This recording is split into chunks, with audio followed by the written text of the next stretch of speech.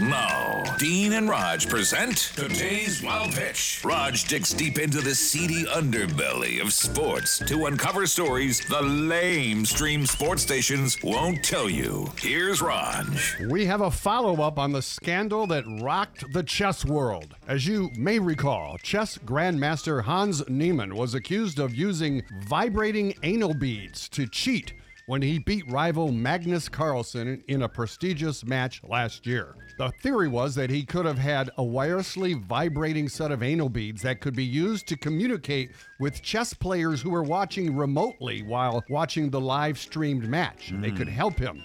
Now, Niemann always maintained his innocence and actually challenged Carlsen to a game of naked chess, which would be cool if they had a women's division.